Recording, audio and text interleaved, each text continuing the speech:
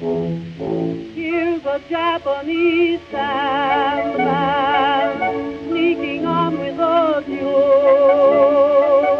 Just an old second-hand man. Hello and welcome to Good Friends of Jackson Elias, the regular podcast about Call of Cthulhu, horror films, and horror gaming in general. I'm Paul Fricker. I'm Scott Dorwood. And I'm Matt Sanderson. And this episode we're talking about Mythos deity Nyarlathotep, the crawling chaos himself. But before we descend into chaos, crawling or otherwise, what is going on? How's your breakfast, Matt? Not bad, yeah. I hear you've had something new for breakfast recently. Yeah, at the house we've got ourselves 3 little chickens. Yeah, well, not so little anymore. They've been growing rapidly after abundance of corn and watermelon. But yeah, my pet's finally shit breakfast in the morning. It's great. I'm not sure it works quite like that, but okay. Well, it comes out the same hole. Good, right, okay. No, they've started producing the first eggs, double yolkers, so I'm a happy man. Okay. So what else has been happening apart from Matt's pets giving him breakfast? Well, we wrapped up, or I say we, my playtest group, finally, after 4 years, wrapped up our playtest of A Poison Tree. So this is the epic campaign that Matt, Paul and I are writing for Trail of Cthulhu, that we're in the process of trying to wrap up at the moment, the actual writing part of it, just the small details. And I just really want to thank my playtest group for basically putting up with all the chaos and the changes. And so thank you very much to Ollie Palmer, Michael Dahl, Tony Parry, David Smith and Nigel Clark. And in addition to running a 4-year playtest, I hear you've also been running another campaign at the same time. You are a glutton for punishment, Scott. Yes, another project that the three of us worked on, which is The Two-Headed Serpent, published last year for Bob Cthulhu. I have been running it for the How We Roll podcast. We've been doing this for some time, but because there have been other projects in the pipeline and, things happening in Joe Trier's life, like the arrival of his new son, so congratulations to Joe and Sarah there. It's taken a little while to get these episodes out. And I really hope by the time this episode goes out, the first 1 or 2 episodes of The Two-Headed Serpent will be available from How We Roll. I shall put a link in the show notes. And now on to our main topic, Mythos deity Nyarlathotep. This is part of our continuing series of looks at Mythos deities, focusing this time on probably the most used, or certainly the most versatile deity in the Mythos pantheon, Nyarlathotep. We've done a few episodes which have touched on this before, mainly talking about stories or campaigns in which Nyarlathotep has appeared. We looked at him in The Haunter of the Dark, back in episodes 14 and 15. The Dreams in the Witch House in episodes 34 and 35. The Masks of Nyarlathotep Companion in episode 47. He also appeared in our top 3 Mythos deities in episode 67. And The Masks of Nyarlathotep 5th edition for episodes 133 and 134. And I guess that tells you something already, that he's appeared so many times in so many guises. Yeah, and we'll try to work out exactly why this is the case. The fact that he's got 1,000 faces probably, is a good start. Shall we start with where he was conceived? So he's conceived by H.P. Lovecraft in a dream. In 1920, Lovecraft had a dream.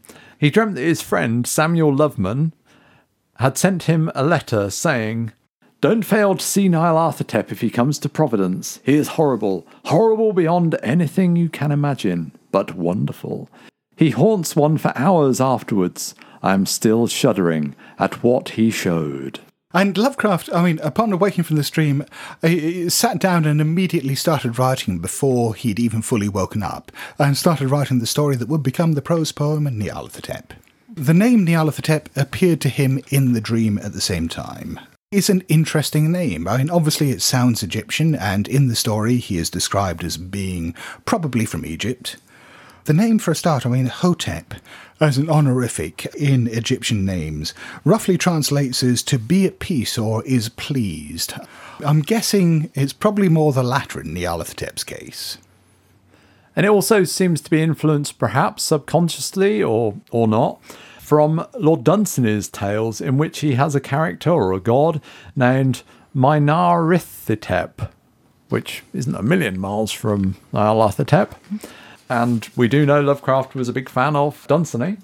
Yeah, and there was also a prophet in a little vignette that Dunsany wrote called Nyarlathotep, or Hotep, from the story Nyarlathotep the Prophet. So again, that might have been on Lovecraft's mind. But these are just kind of the seed of Nyarlathotep, right? It's just a place where it was first thought up. But how has he been used, and what is he, as is your question posed, Scott? He goes by many names, right? So he's the crawling chaos, the messenger of the gods. He seems to be, there are these group of gods sometimes called the outer gods. There's Yog-Sothoth and Azathoth and so on. And they are these otherworldly presences that we can't really conceive of or meet. They're very strange otherworldly things. Well, and also more interestingly described as mindless. Uh-huh. Which becomes quite interesting in this concept. And so we've got Nyarlathotep, who is their messenger or perhaps their soul, and is able to converse with humanity in a way that we can't converse with these gods directly.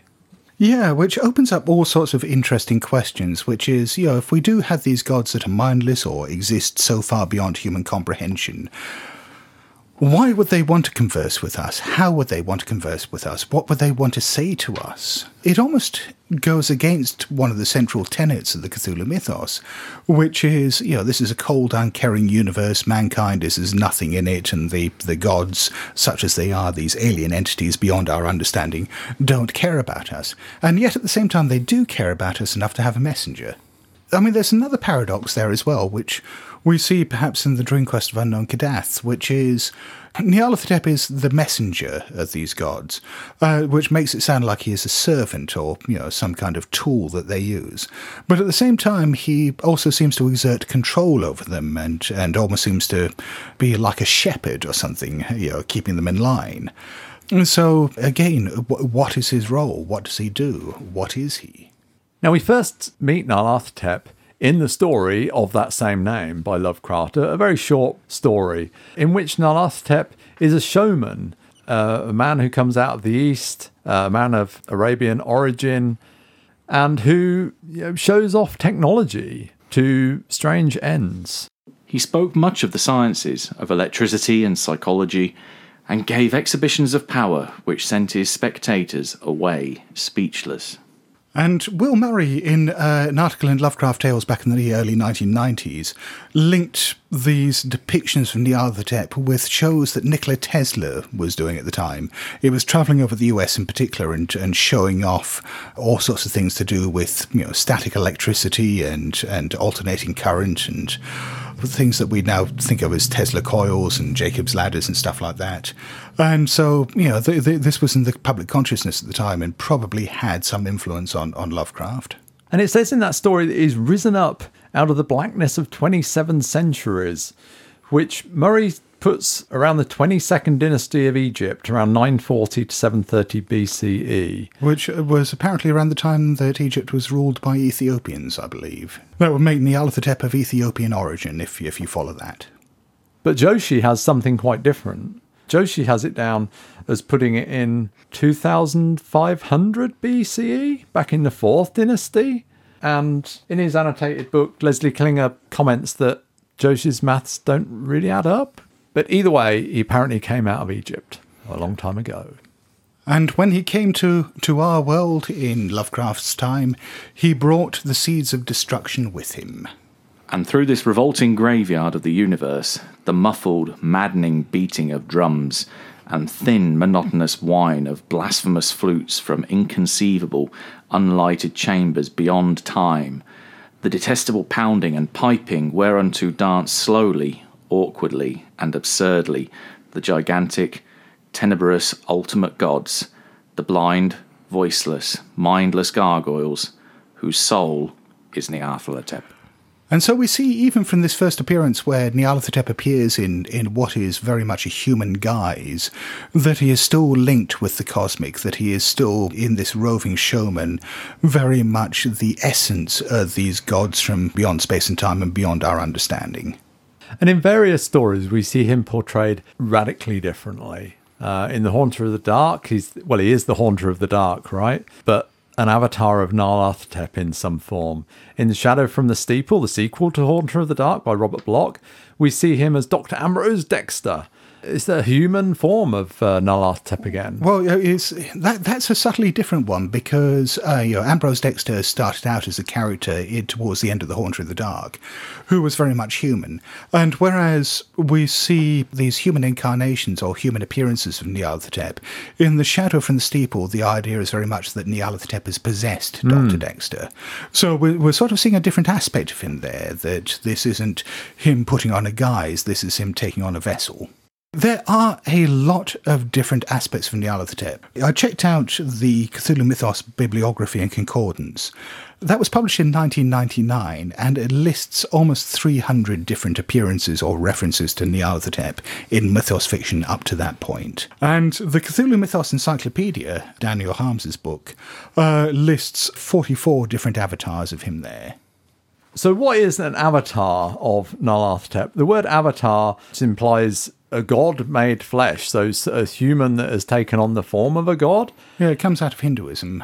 So in terms of these people being avatars of Nyarlathotep, are they all the forms avatars, would we say?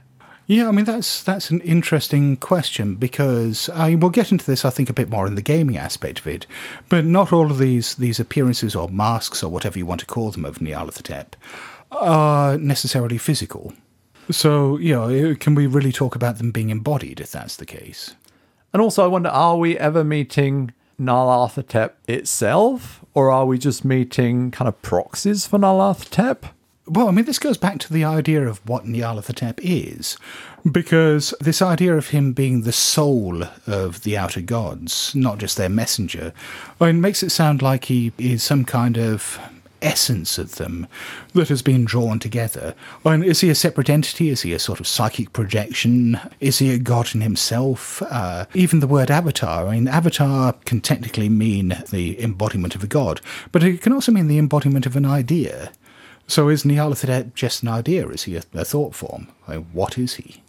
I mean, it seems to me that Lovecraft, we know, used the same terms and same creatures and characters sometimes in different contexts. And Nyarlathotep, perhaps more than most, is whatever the story demands. So we're looking to tie them all together and make some sort of cohesive sense of who Nyarlathotep is. I'm not sure that's even possible, is it? Because he's literally different things in different stories. Yeah, and Lovecraft sets this up quite explicitly early on. Not in the story of Nyarlathotep itself, but in the Dream Quest of Unknown Kadath, Nyarlathotep appears in person. Towards the end of the story, Randolph Carter meets him. Nyarlathotep at this point appears in a very sort of pleasing human guise. Then down the wide lane betwixt the two columns, a lone figure strode. A tall, slim figure with the young face of an antique pharaoh, gay with prismatic robes and crowned with a golden sphent that glowed with inherent light. Close up to Carter strode that regal figure, whose proud carriage and swart features had in them the fascination of a dark god or fallen archangel, and round whose eyes there lurked the languid sparkle of capricious humour. It spoke, and in its mellow tones there rippled the mild music of Lethean streams. This is a very pleasing aspect of Nyarlathotep. This is a beautiful youth who is playful, who is charming. But he warns Carter, "Pray to all space that you never meet me in my 1,000 other forms."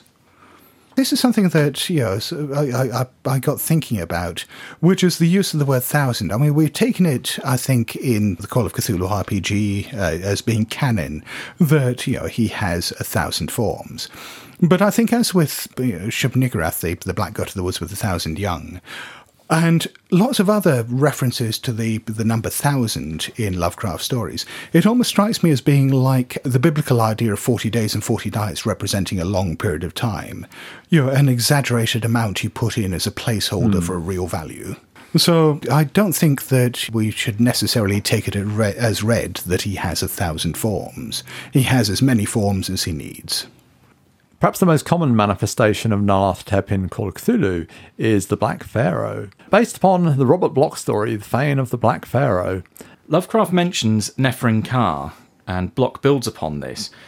but changes it slightly so that instead of being an avatar of Nyarlathotep in his own right, Nefernkar is actually a priest, albeit an undying one, and the Sphinx, which we see in Lovecraft's Under the Pyramids, is an avatar of Nyarlathotep. Yeah, I don't think in the fiction, in either Lovecraft or Block, we ever see Nefernkar actually as anything other than a priest or a pharaoh.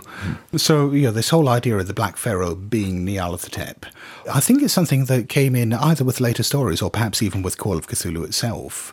So there's a name on your notes, Scott, that I recognise, Reverend Nye, who I believe you used in a scenario for the Blasphemous Tome last year. Yeah, so Reverend Nye comes out of Robert Bloch's Strange Eons, which is a novel that he wrote in the late 70s, which I am in the process of writing an article about, which will be in the Blasphemous Tome issue 4. I think one of the overlooked gems of the Cthulhu mythos.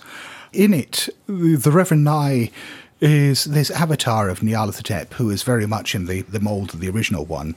But he is there to basically bring about the end of days, to call forth Cthulhu from R'lyeh, and to bring the final doom down upon mankind through the instrument of the starry wisdom. I mean, that's one of the things I wonder about Nyarlathotep, really. Why does he want to bring about the doom of mankind? Why, if he's the soul or messenger of this whole bunch of cosmic gods, humanity is going to be there, for a few blinks of their existence.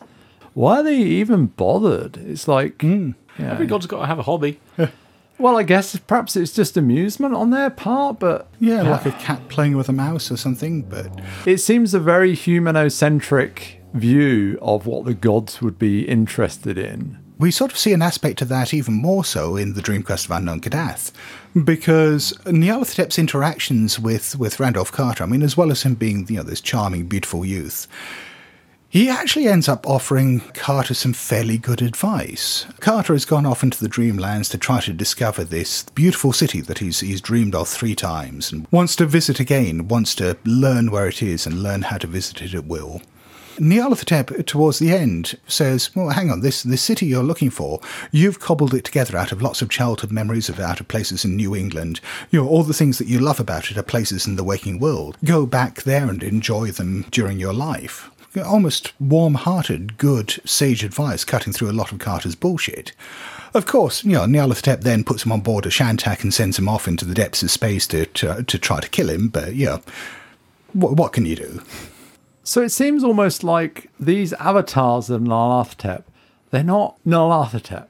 Almost like they're just a fragment of him, like they've got a little bit of him inside them that gives them some cosmic understanding, but they don't necessarily fully understand everything of Nyarlathotep's mind. I'm almost wondering, picturing it as like, Nyarlathotep is a signal that's being broadcast from beyond. And you've got all these radio receivers, these damaged receivers that are picking up parts of the signal, just, little bits of it here and there, different parts of the broadcast, and, picking up little bits that other ones aren't, and giving what appear to be entirely different messages out of a whole that is beyond the capabilities of any single one of them receiving. Yeah, I would compare it to the story of Jesus. So Jesus is a part of the Christian God, but he's kind of separate to the Christian God. He's not an embodiment of everything that God is, as far as I can see it in the Bible. He's kind of limited. At times his faith is challenged. He can turn water into wine, apparently, but if he's God, that's not really that impressive for a guy that, invented the whole cosmos in a week, if we're to take that story literally.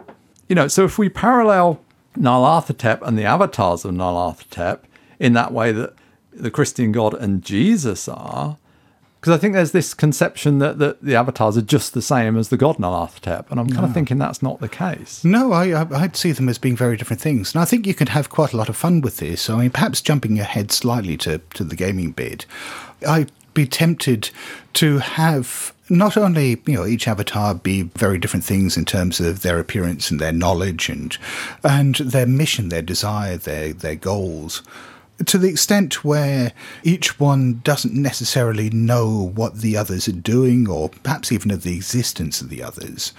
you could have two or more avatars working at cross purposes, maybe working in direct opposition to each other, because they either don't know or don't care what the other avatar is doing. And this, to me, is summed up in the name The Crawling Chaos. He is chaos. He is bringing chaos with him. He is chaos. So what could be more chaotic than having lots of different versions of yourself, knowing different things, doing wildly different actions? Which I think then reinforces some of these many different masks that he's got in different stories and how they portray the characteristics differently, and how some of them might want to bring about the end of the world for their own perverse reasons, just because they've got some conception of the cosmic gods and so on. They might think it's a good thing to bring about the end of the world, and they're being embodied or reborn or possessed by Nyarlathotep in the form of a human being. So it's only natural they're going to be interested in human beings. Focusing on that thing about bringing about the end of the world, I think in some respects, that is the least interesting thing you can do with Nyarlathotep, because it's sort of the big bad villainous plan that you expect from a Call of Cthulhu villain. He's obviously here to bring about the end of mankind. And I think smaller, weirder plans are perhaps more unsettling than that, because they subvert expectations. Now, what I was quite surprised to learn, I think the first time I actually discovered the connection here was when I was reading through the Malus Monstorum, is the connection between Stephen King with his character Randall Flagg and Nyarlathotep. Scott informed me a while back that it's actually part of an interview where he came out and said, well, actually, yeah, Flagg is an avatar of Nyarlathotep, even though it's not inherently and blatantly stated in the stories in which he appears. Yeah, and I mean, this is almost taking Nyarlathotep back to its roots in, this very human presentation of him. That, I mean, we see, perhaps in some of King's fiction, like, some of the Dark Tower stuff, the hints of a more monstrous aspect behind Randall Flagg, but... the Crimson King and all that kind of pantheon behind him. But at the same time, he appears in our world as being very much a human being. Do you think these human representations of Nyarlathotep in a game would make him more or less interesting? Well, I think more interesting in that they're a character you can play and interact with as a player character. Whereas if you encounter Azathoth or Yog-Sothoth, you can't really role play with those. I guess you could have a manifestation of those in a human form or some form you could role play with, but generally they're not.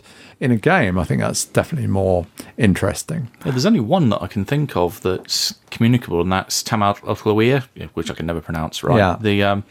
The guide that, again, Carter, because he pops up everywhere, uses to get to the ultimate gate through the gates of the Silver Key. And he's meant to be an avatar of Azathoth, is it? Yog-Sothoth. Right. Yes. The only other instance of an avatar of Azathoth I can think of isn't communicable. It's this monster in the bottom of a pit, which I think is in a Clark Ashton Smith story, but don't hold me to it. It's kind of easy to fall into different traps and sort of use him as a Bond villain type. Here is my master plan, let me just scheme and toy with you a bit. Wahaha, aren't I evil? It's the kind of thing that you can do a few times, and if you do it well and imaginatively, it's going to be fun, but you don't want to do that over and over again. And one that I'm curious about, Nyaruku, Crawling with Love, a series of Japanese light novels that depict Nyarlathotep as a Japanese schoolgirl. It's adapted into a TV series called Haori, Nyaruku, Remember My Mr. Lovecraft. If that isn't Lovecraftian, I don't know what is. I was going to say that's something you might get from using the cut-up technique, because those words strung together make no goddamn sense. Yeah. We need to look this one up. Yeah, apparently it is sort of a teenage romantic comedy with a hapless Japanese schoolboy encountering this silver-haired schoolgirl who is Nyarlathotep and brings in, human incarnations of other mythos deities, and I feel both simultaneously absolutely drawn to watch it and so completely repelled that I'm not sure I can. If anybody can beat that, please let us know.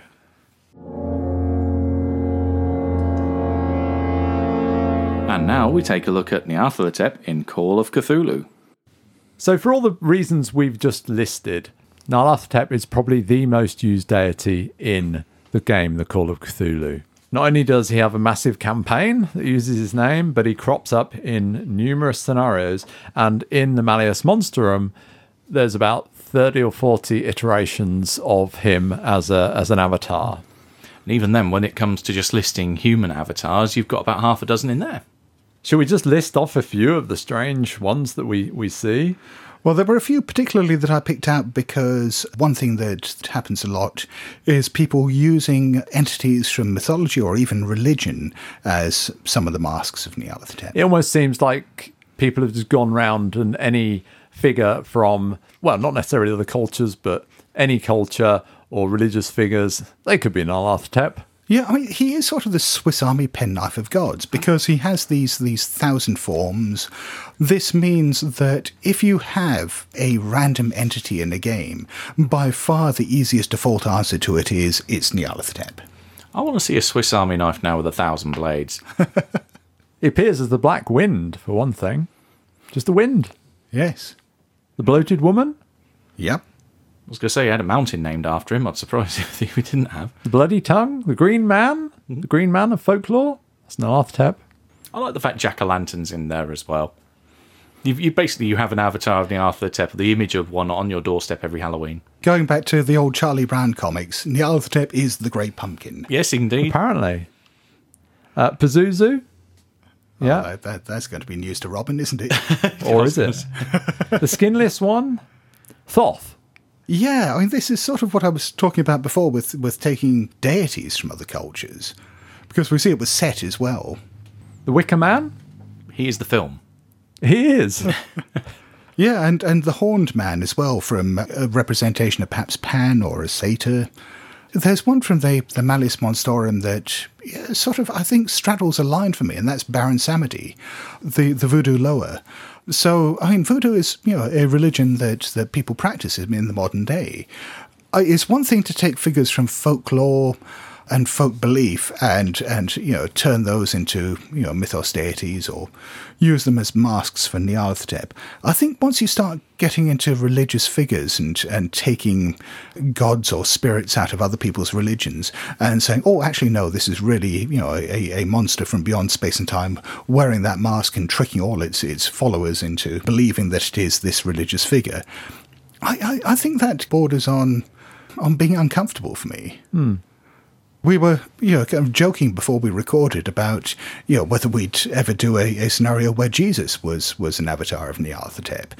And, just imagining the outcry that would happen, if we did that. I mean, is it really much different to use a figure like Baron Samedi and you say, oh, no, he's really Nyarlathotep.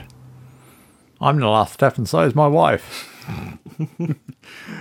And switching from Call of Cthulhu, only just jumping the tracks a tiny bit, we go over to Delta Green and we got Stephen Aziz. Yeah. Well, that's one interpretation of him. Well, it is, but it's a fairly strongly indicated one, right? It's one of the options given in the Fate chapter book. Yeah. Alongside other things that he could just be an immortal sorcerer, he could be the Phantom of Truth, he could be a wizard, he could be a whole load of things. But I think that's listed as the kind of the default. Yeah, this is kind of the version that we're portraying. And his whole kind of club apocalypse. And he's very much that kind of human embodiment of that ultimate cool dude. Technology always works when he wants it to, so his mobile phone will always have a connection. He's, he can pass through airports without a passport, seemingly. Everything is just at his beck and call. Apart from he's a walking fashion crime, I remember him being described as. Oh, did you think? Yeah, because he mix and matches different designer labels all together. Well, that's the great evil. Fashion crime. But apparently in the new edition I was reading, he's since kind of 9/11, some of his people got taken out or removed, and he's not really been seen on the scene so much for quite a while. So I think they've downplayed him. I haven't read the whole thing, so I might be a little out of touch there, but I believe that's the case. That might also be some setup for the Falling Towers campaign that's coming up as well. Oh, really? Right, yeah, that's one of the stretch goals on the Delta Green Kickstarter, was that there's going to be a Fate campaign. But I mean, they can always bring him back, right? So, yeah. In Call of Cthulhu itself, there were some pretty weird avatars in there as well. I mean, not just from mythology, but two of the ones that caught my eye going through the Malleus Monstrorum were the TikTok Man and the Kruscha equation. Oh, they are pretty good. One is an artificial intelligence, and the other one is a maths problem. Yeah, the idea that Nyarlathotep is an equation that can be solved, and if you solve him, that's not good for you. That's pretty much... Congratulations, you've spent the last almost year of your life trying to solve this equation. You have just ended your character's life. Congrats. But ultimately, I always like going back to the human incarnations. As Paul mentioned earlier, I did borrow the Reverend Nye from Strange Eons and used him in a scenario that I did some time back. And one of the things that I love about these human incarnations of Nyarlathotep is the fact that he's almost there as a trap in the game, in that you had this scheming, obviously evil character who is obviously just asking for an investigator to shoot him in the face. It's like a Russian doll or or like a Kinder Surprise egg. Yeah, very nasty Kinder Surprise that, when you kill him, his monstrous form bursts out of the remains of his body. You only make him angry. Yeah. Well, except in the default mode, he erupts out and then disappears off into the stars. And he doesn't attack the player characters, he just does, 1d10/1d100 sand loss. Yeah, but he always attacks the characters a bit, right? Before flying off. It's rude not to. It would be, wouldn't it? Yeah. I was going to say, you kill this mild-mannered looking guy and suddenly the bloody tongue stomps you. That is almost exactly how it works in the game I wrote. Yes. Now let's take a look at how we might use Nyarlathotep in our gaming. Well, first of all, as I hinted at before, do Nyarlathotep's schemes always have to be... Well, certainly, grand apocalyptic schemes, or even that sinister.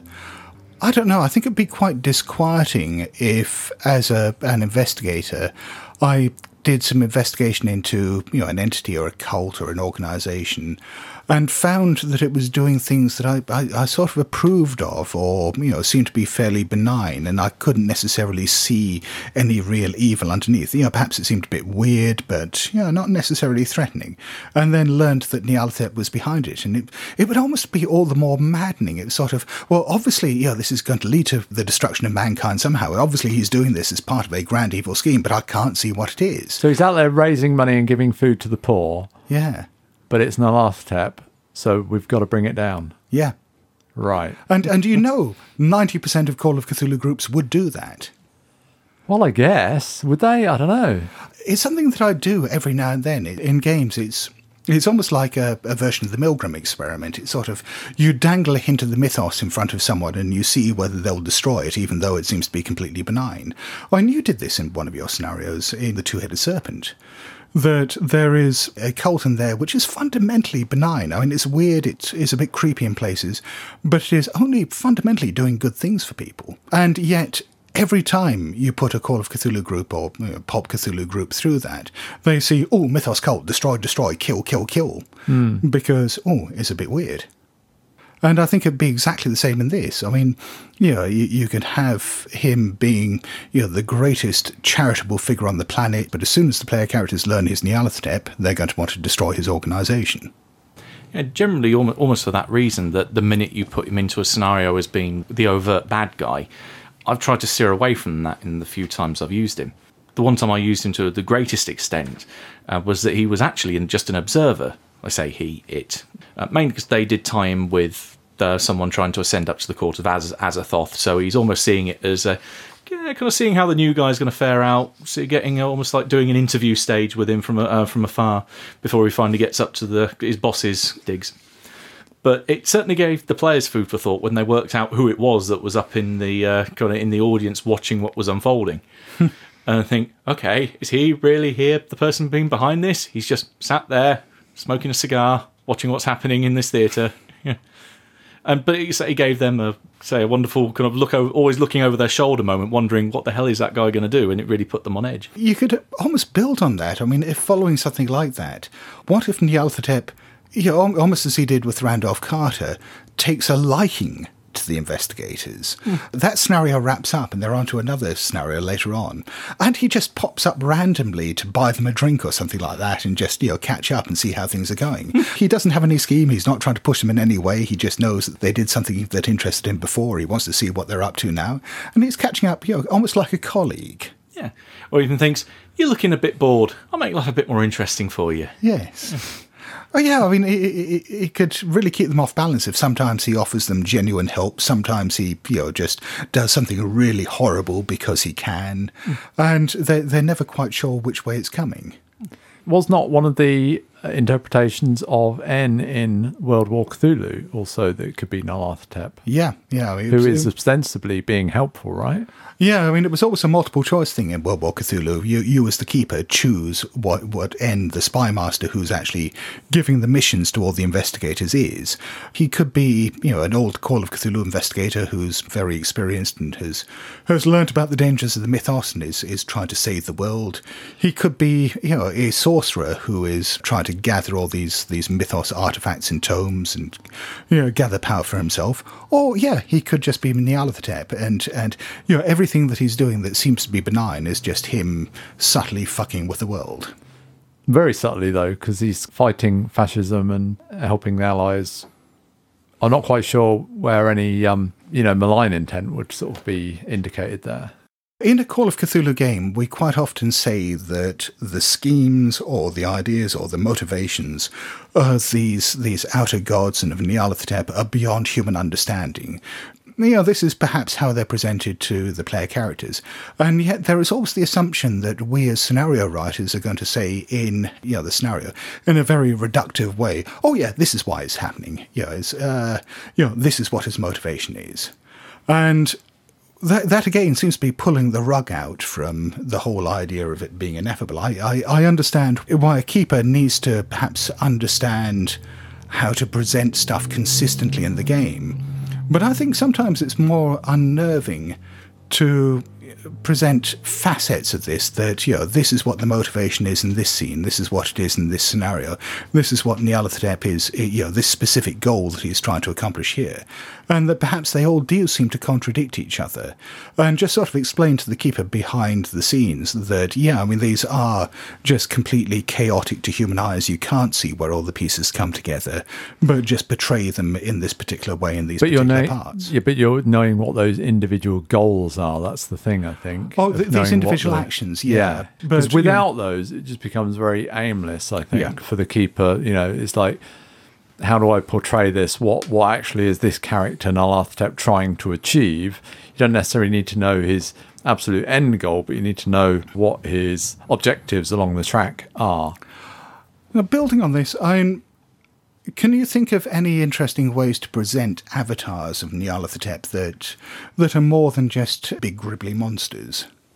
So there's a spell, Contact Nyarlathotep, in the book. And the technique I've used one time was to have one of the characters got hold of the spell, as they do, and decided to cast it. It was a modern day setting.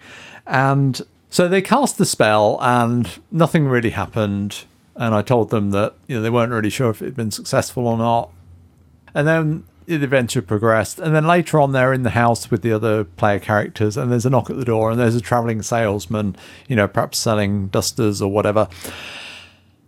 And as they greet the travelling salesman, a couple of them answer the door, and one of them is the spellcaster. So the travelling salesman is just giving the usual patter, but between the words, if you like, and facing the spellcaster as the keeper, I told them what they actually hear, which is like Nyarlathotep's voice talking to them in their head. Whereas all the other players are they're just hearing, do you want to buy some dusters? So it's almost like, is this actually Nyarlathotep talking to me? Or is this a delusion? Particularly if they've got temporary insanity or whatever. Then it becomes a bit of a grey area, perhaps. And the other players are going to wonder, is this genuinely Nyarlathotep or is it not? I like the idea of him being a vacuum cleaner salesman in particular, because it ties in with that sonnet from the Fungi from Yoggoth, which ends, "The idiot chaos blew Earth's dust away." Oh, there you go. Yeah, that could be the tagline for the vacuum cleaner. Yeah. Riffing off part of the entry in the Jack-o'-lantern, said that he could connect with all the other jack-o'-lanterns and carved pumpkins in an area and project his will and his fiery presence through them and start driving whole townships insane. Well, I kept thinking back to The Thing, or rather the Thing from Another World, the one about the giant carrot. The giant vampire carrot, yes. I'm thinking, what if Nyarlathotep could manifest its presence through certain life forms or certain growths, like vegetables, for instance. So you could have this nice little rural community, and all of a sudden just weird things start happening with the veg. You could almost layer it as being a setting up very much like, this is a colour out of space, guys. It's all going a little bit weird. You've got this weird growth. And then, no, it doesn't have this glowing ball of light come up from the ground. It has a giant stomping vegetable patch that is almost like a crawling one, that it's the collection of maggots act as one. But no, it's the marrows and the potatoes are going to stomp on your ass until you're dead. This is just an embodiment of your fear of vegetables, Matt. Damn straight. The cucumber from hell. the produce of the outer gods. Is that an organic veg box or a horror from beyond space and time? Yeah, just organic is horrible and terrible enough as it is. And also, could it be embodied not just in vegetable form, but maybe in pasta form? Oh, the flying spaghetti monster is indeed now. But is this not cultural appropriation now? Sorry, are we not taking, another's god? He boiled for our sins after all. Indeed.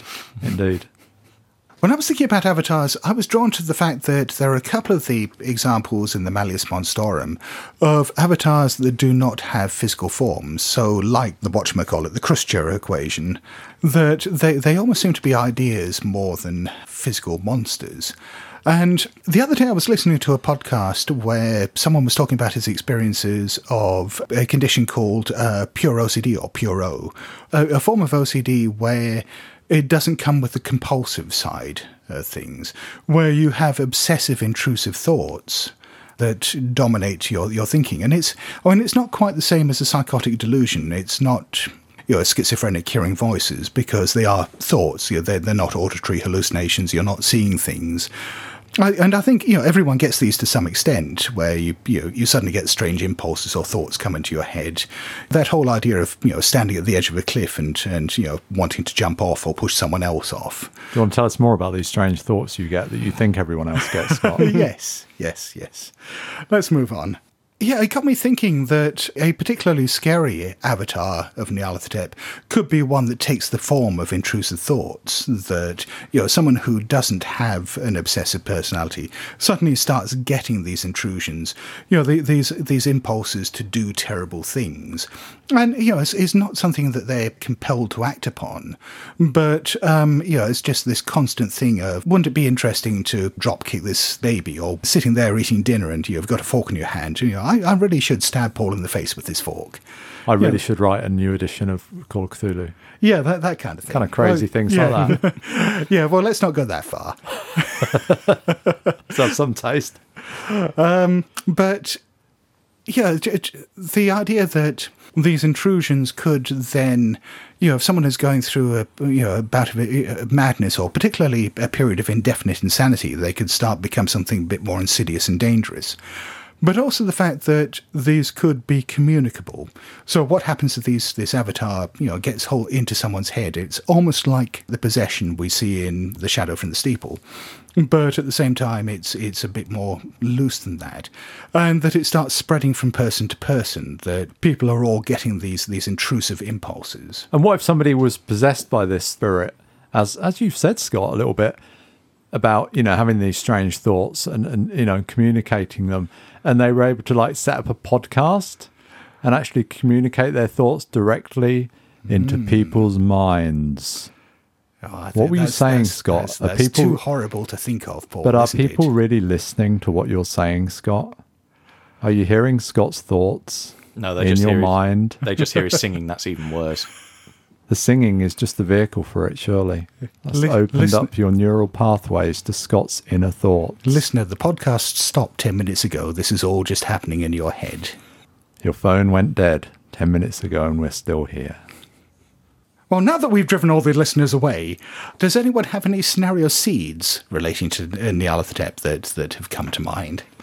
Yeah, other than just after lunch where we were thinking about the weirder avatars, having a look through the reading of the Khrushchev equation, and back to the TikTok man as being two of my favourites. The TikTok man is effectively an artificial intelligence that needs a computer or some kind of mechanical vessel to inhabit. A supercomputer, in this case, would be great. The Khrushchev equation is a problem. What if you have an artificial intelligence supercomputer trying to solve the equation? Nyarlathotep summons Nyarlathotep and possesses Nyarlathotep. You have a wonderful loop! Nyarlathotep Inception. 10, destroy humanity. 20, go to 10. Yes. Just what the hell would happen? I think, in my former life as a sysadmin, that I have actually seen this happen a few times. It would explain an awful lot of the weirder things I encountered in my career. I mean, there are a couple that sprung to mind for me. One is sort of playing upon what we were talking about before, about apparently benign goals on Nyarlathotep's part. Nyarlathotep really loves playing with people, a bit like a cat playing with mice. That this, is maybe a game to him, and a game that he enjoys. So when it comes around to the end of days, when the great old ones return and lay waste to humanity and to the globe, surely that means the end of his playground. So I got thinking about what would happen if there was a cult that Nyarlathotep had built up, or at least an aspect of Nyarlathotep, that was actually designed to stop that from happening. That he was there to prevent the great old ones returning, prevent the end of days, save humanity, just so he can carry on tormenting us. Because he loves tormenting us so much, the rituals to prevent this end of days are all particularly cruel ones. They do involve torture and human sacrifice and unspeakable rites. But it could make the world a pretty unpleasant place, right? Just not bring about the end of humanity. Yeah. Yeah. So at what point do you say, enough is enough, stop tormenting us, and just bring about the end? Particularly if that escalates, as you say. It's one thing if it's perhaps a small localised cult and torturing, a few dozen people. But what if that torment starts spreading and spreading? Is a life of torture and torment and suffering for humanity better than annihilation? I think we'll soon find out. Paul, Brexit means Brexit. The other thing that popped into my mind was there's a little bit from the fungi from Yoggoth, just a line that says, "Wild beasts followed him and licked his hands."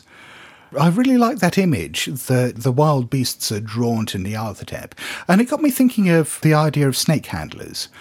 Snake handlers, see a couple of verses from the Bible as being indicative that they, are immune to poison or have dominion over serpents and venomous beasts.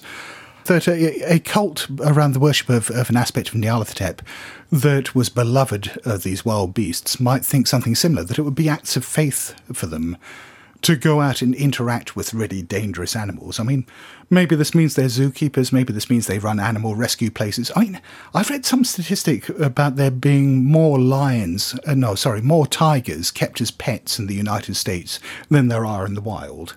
And so, these are obviously really dangerous animals, and there are a lot of very strange people keeping them as pets. The idea that they're doing this as acts of religious faith towards Nyarlathotep, to me, actually makes more sense than, waking up one morning and thinking, I should keep a tiger as a pet. So you're saying about thoughts that could get in people's heads and make them do such stupid things. Yes. Yeah. No, they wouldn't do as much damage as fangs getting in your head. But then I kind of thought, what would happen if these beliefs escalated? That, it wasn't enough just simply to demonstrate their own faith. They had to perform acts of evangelism. That this could involve, say, getting venomous snakes and dropping them in playgrounds or children's kindergartens, or, going around the zoo or wildlife parks and releasing the lions and tigers and other big cats. So people would interact with these dangerous creatures, and, those who were truly worthy of Nyarlathotep's love, those who embodied everything that he embodies, they'd be safe. They'd get their hands licked. Yeah, that's right. And everyone else, well, obviously they weren't worthy. So snakes on a plane was actually an act of devotion to Nyarlathotep. It does explain so much. Thank you.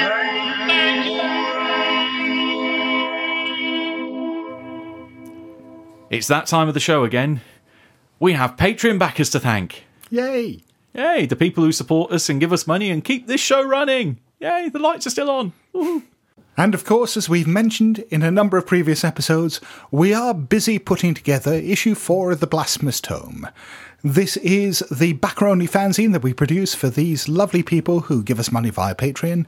If you want to see how you can secure your own copy or copies, do take a look at the show notes. We'll put links in there that not only tell you what levels get what numbers of tomes and what types of tomes, but we'll also give you a little sneak preview of what to expect from the latest issue. I believe, Matt, that you're doing a scenario for us. Indeed, yes. Yeah, the hero affirmed. And that's a modern-day one, is it? Oh, yes. Yeah, set around the wonderful tourist destination and gleaming, shining city on the hill that is Detroit. So, of the various levels we have, at the $1 level, we have 2 new people to thank. And first of all, our thanks go out to Brian Callis. So thank you very much, Brian. Yes, thank you, Brian. Thank you, Brian. And then we would like to thank David Willems. Thank you, David. Thank you very much, David. Hey, thank you, David. And we have new $5 backers. Regular listeners will know what this entails.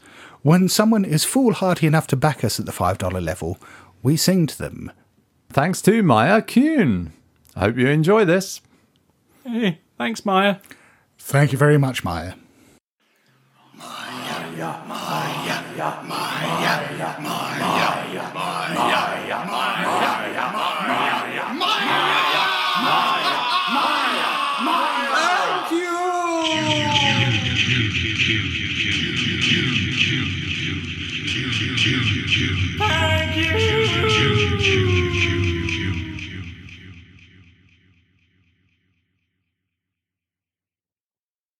And the final backer takes us up to the hallowed $5 level, where we get to sing to our patrons who donate money at this level. So thank you very much. Oh, this is an increase, I see. Oh, it is, yes. He stepped it up from $1 to $5, perhaps just with the temptation of a lullaby.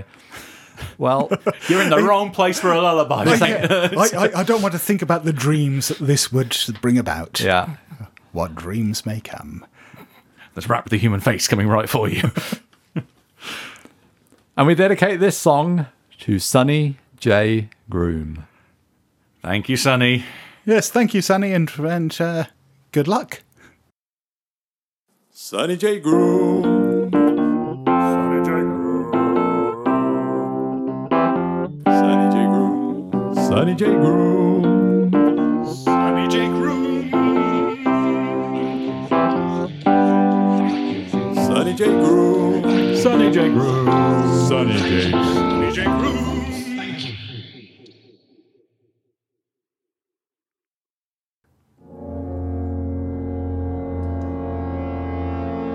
Meanwhile, on social media... So we have a new iTunes review from Skull9. Ride the night wind with these good friends. Amazing and entertaining podcast for the lore of H.P. Lovecraft. These fellows discuss a wide range of topics that dares the darkest corners. My favourite episodes are the discussions of the Lovecraftian deities, where you are taken for a tour of encyclopedic proportions through relevant works, speculative theories, how to use said deity in your Call of Cthulhu game, and how they, who are seasoned and experienced players and writers for the game, have used the entity in their games. There is just too much good here to list. Please give it a listen. Well, thank you very much, Skull. That is very much appreciated. And if anyone else feels moved to write a review for us on iTunes or wherever it is you get your podcast from, we would very much appreciate it. I mean, not only is it nice to hear you say lovely things about us, but it also helps other people find the podcast and improves our ranking and generally makes things more visible to the world at large. We've also had some great feedback on our recent episode about insanity in Call of Cthulhu. Eric Setterberg over on Facebook says, regarding the sanity loss from spellcasting, I tend to play it as an almost sexual addictive kick coming from imposing one's raw will upon the universe, rather than explaining the loss from seeing shocking results. This makes it okay in my mind to tick off sanity from use of even very minor, in inverted commas, innocent spells. Yeah, and I like this concept of it being a kind of an addiction and getting that thrill of using it. Almost like a sexual kick, as he says. It reminds me of season 6 of Buffy. where Willow gets addicted to casting magic. Yeah. Except I thought it was very badly handled in that, because there weren't really any effects coming out of it, and she wasn't really doing much other than behaving like a junkie as it went on. And I think if we'd actually seen more effects from the spell casting itself along with that, it would have been much more what Eric's talking about here, and would have been much cooler. You realise that puts a track fish in a really fucking dark light right now. Especially if the fish in question are kangaroo. Ew. And David Larkins over on G Plus says, in terms of gaining sanity at the end of a scenario for doing the morally right thing, or taking losses for doing something immoral, I view this sort of mechanic not so much as an attempt to inject a moral system into the game, but perhaps something closer to a secret drive mechanism.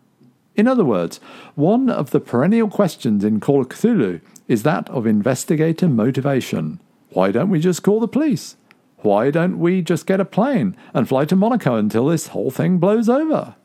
I think if you asked that question, why don't we just call the police, and it was in Scott's game, yeah, your safety might be a question there. But I think he's kind of pulling on the idea that the loss of sanity will feed into a kind of a motivation to find out this stuff about what's going on, which makes complete sense to me. It's not a moral thing, but it's a sort of metagame motivation. You're not dangling it in front of the characters, you're dangling it in front of the players. And I think that's something as keeper you can do when your player characters have a temporary insanity or whatever, that you can, with them, rework some of their background story elements. So if you can sort of angle those towards a curiosity in what's going on, that can reinforce their motivation, perhaps. Yeah, I've certainly done exactly that before. That, I've given people kind of manias and obsessions and so on as the result of indefinite insanity, and huge sand losses that have just aimed them directly at something that is going to happen in the game. And yeah, that works really well. Back over on G+, Linus Larsson says, as for insanity mechanics being potentially offensive, people that have personal experiences of mental illness and do not object to the inclusion of insanity mechanics in games rarely write blog posts about it. I think that's a damn good point. It's a right observation. Certainly when I was motivated to write about this stuff and research it for the episode, it was because I had read lots of angry would be an overstatement, but lots of blog posts from people who were disappointed with the representation of mental health in role-playing games. And I think that's a good point. There is this great excluded middle of people who just plain don't care. And not all of those people are going to be people who haven't experienced the problems. There are going to be people who have experienced mental illness and don't feel offended. I mean, that's a good point. I mean, if you think that applies to you, and you don't mind sharing that, it would be really interesting to hear from some listeners who are, that excluded middle, people who have had some experience of mental health problems, but see no problem at all with their use in Call of Cthulhu.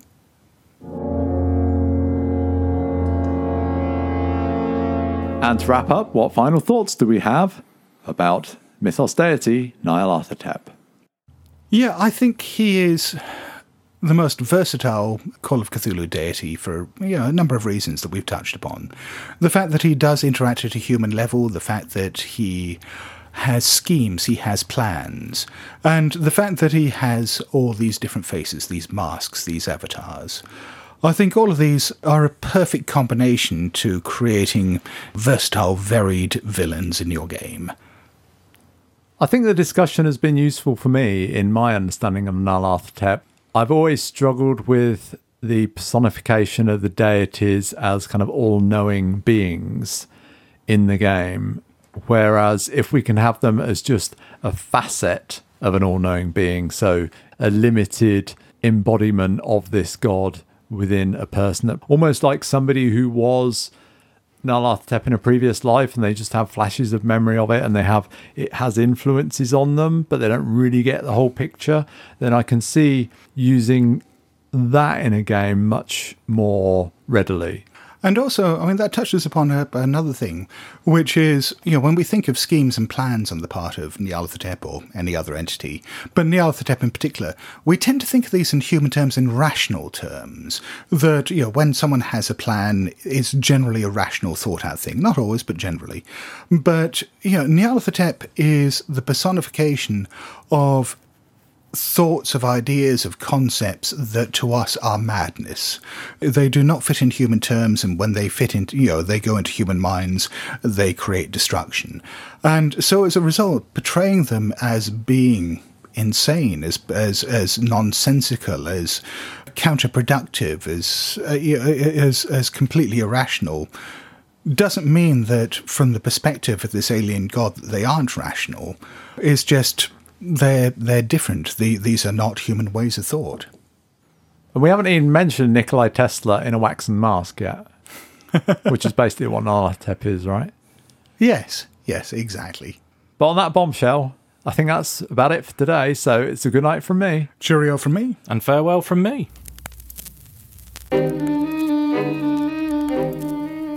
Hello?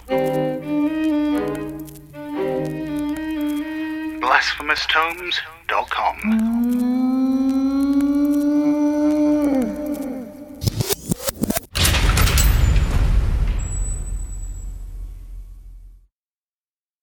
Sonny J. Groom is at the Chattanooga Choo Choo.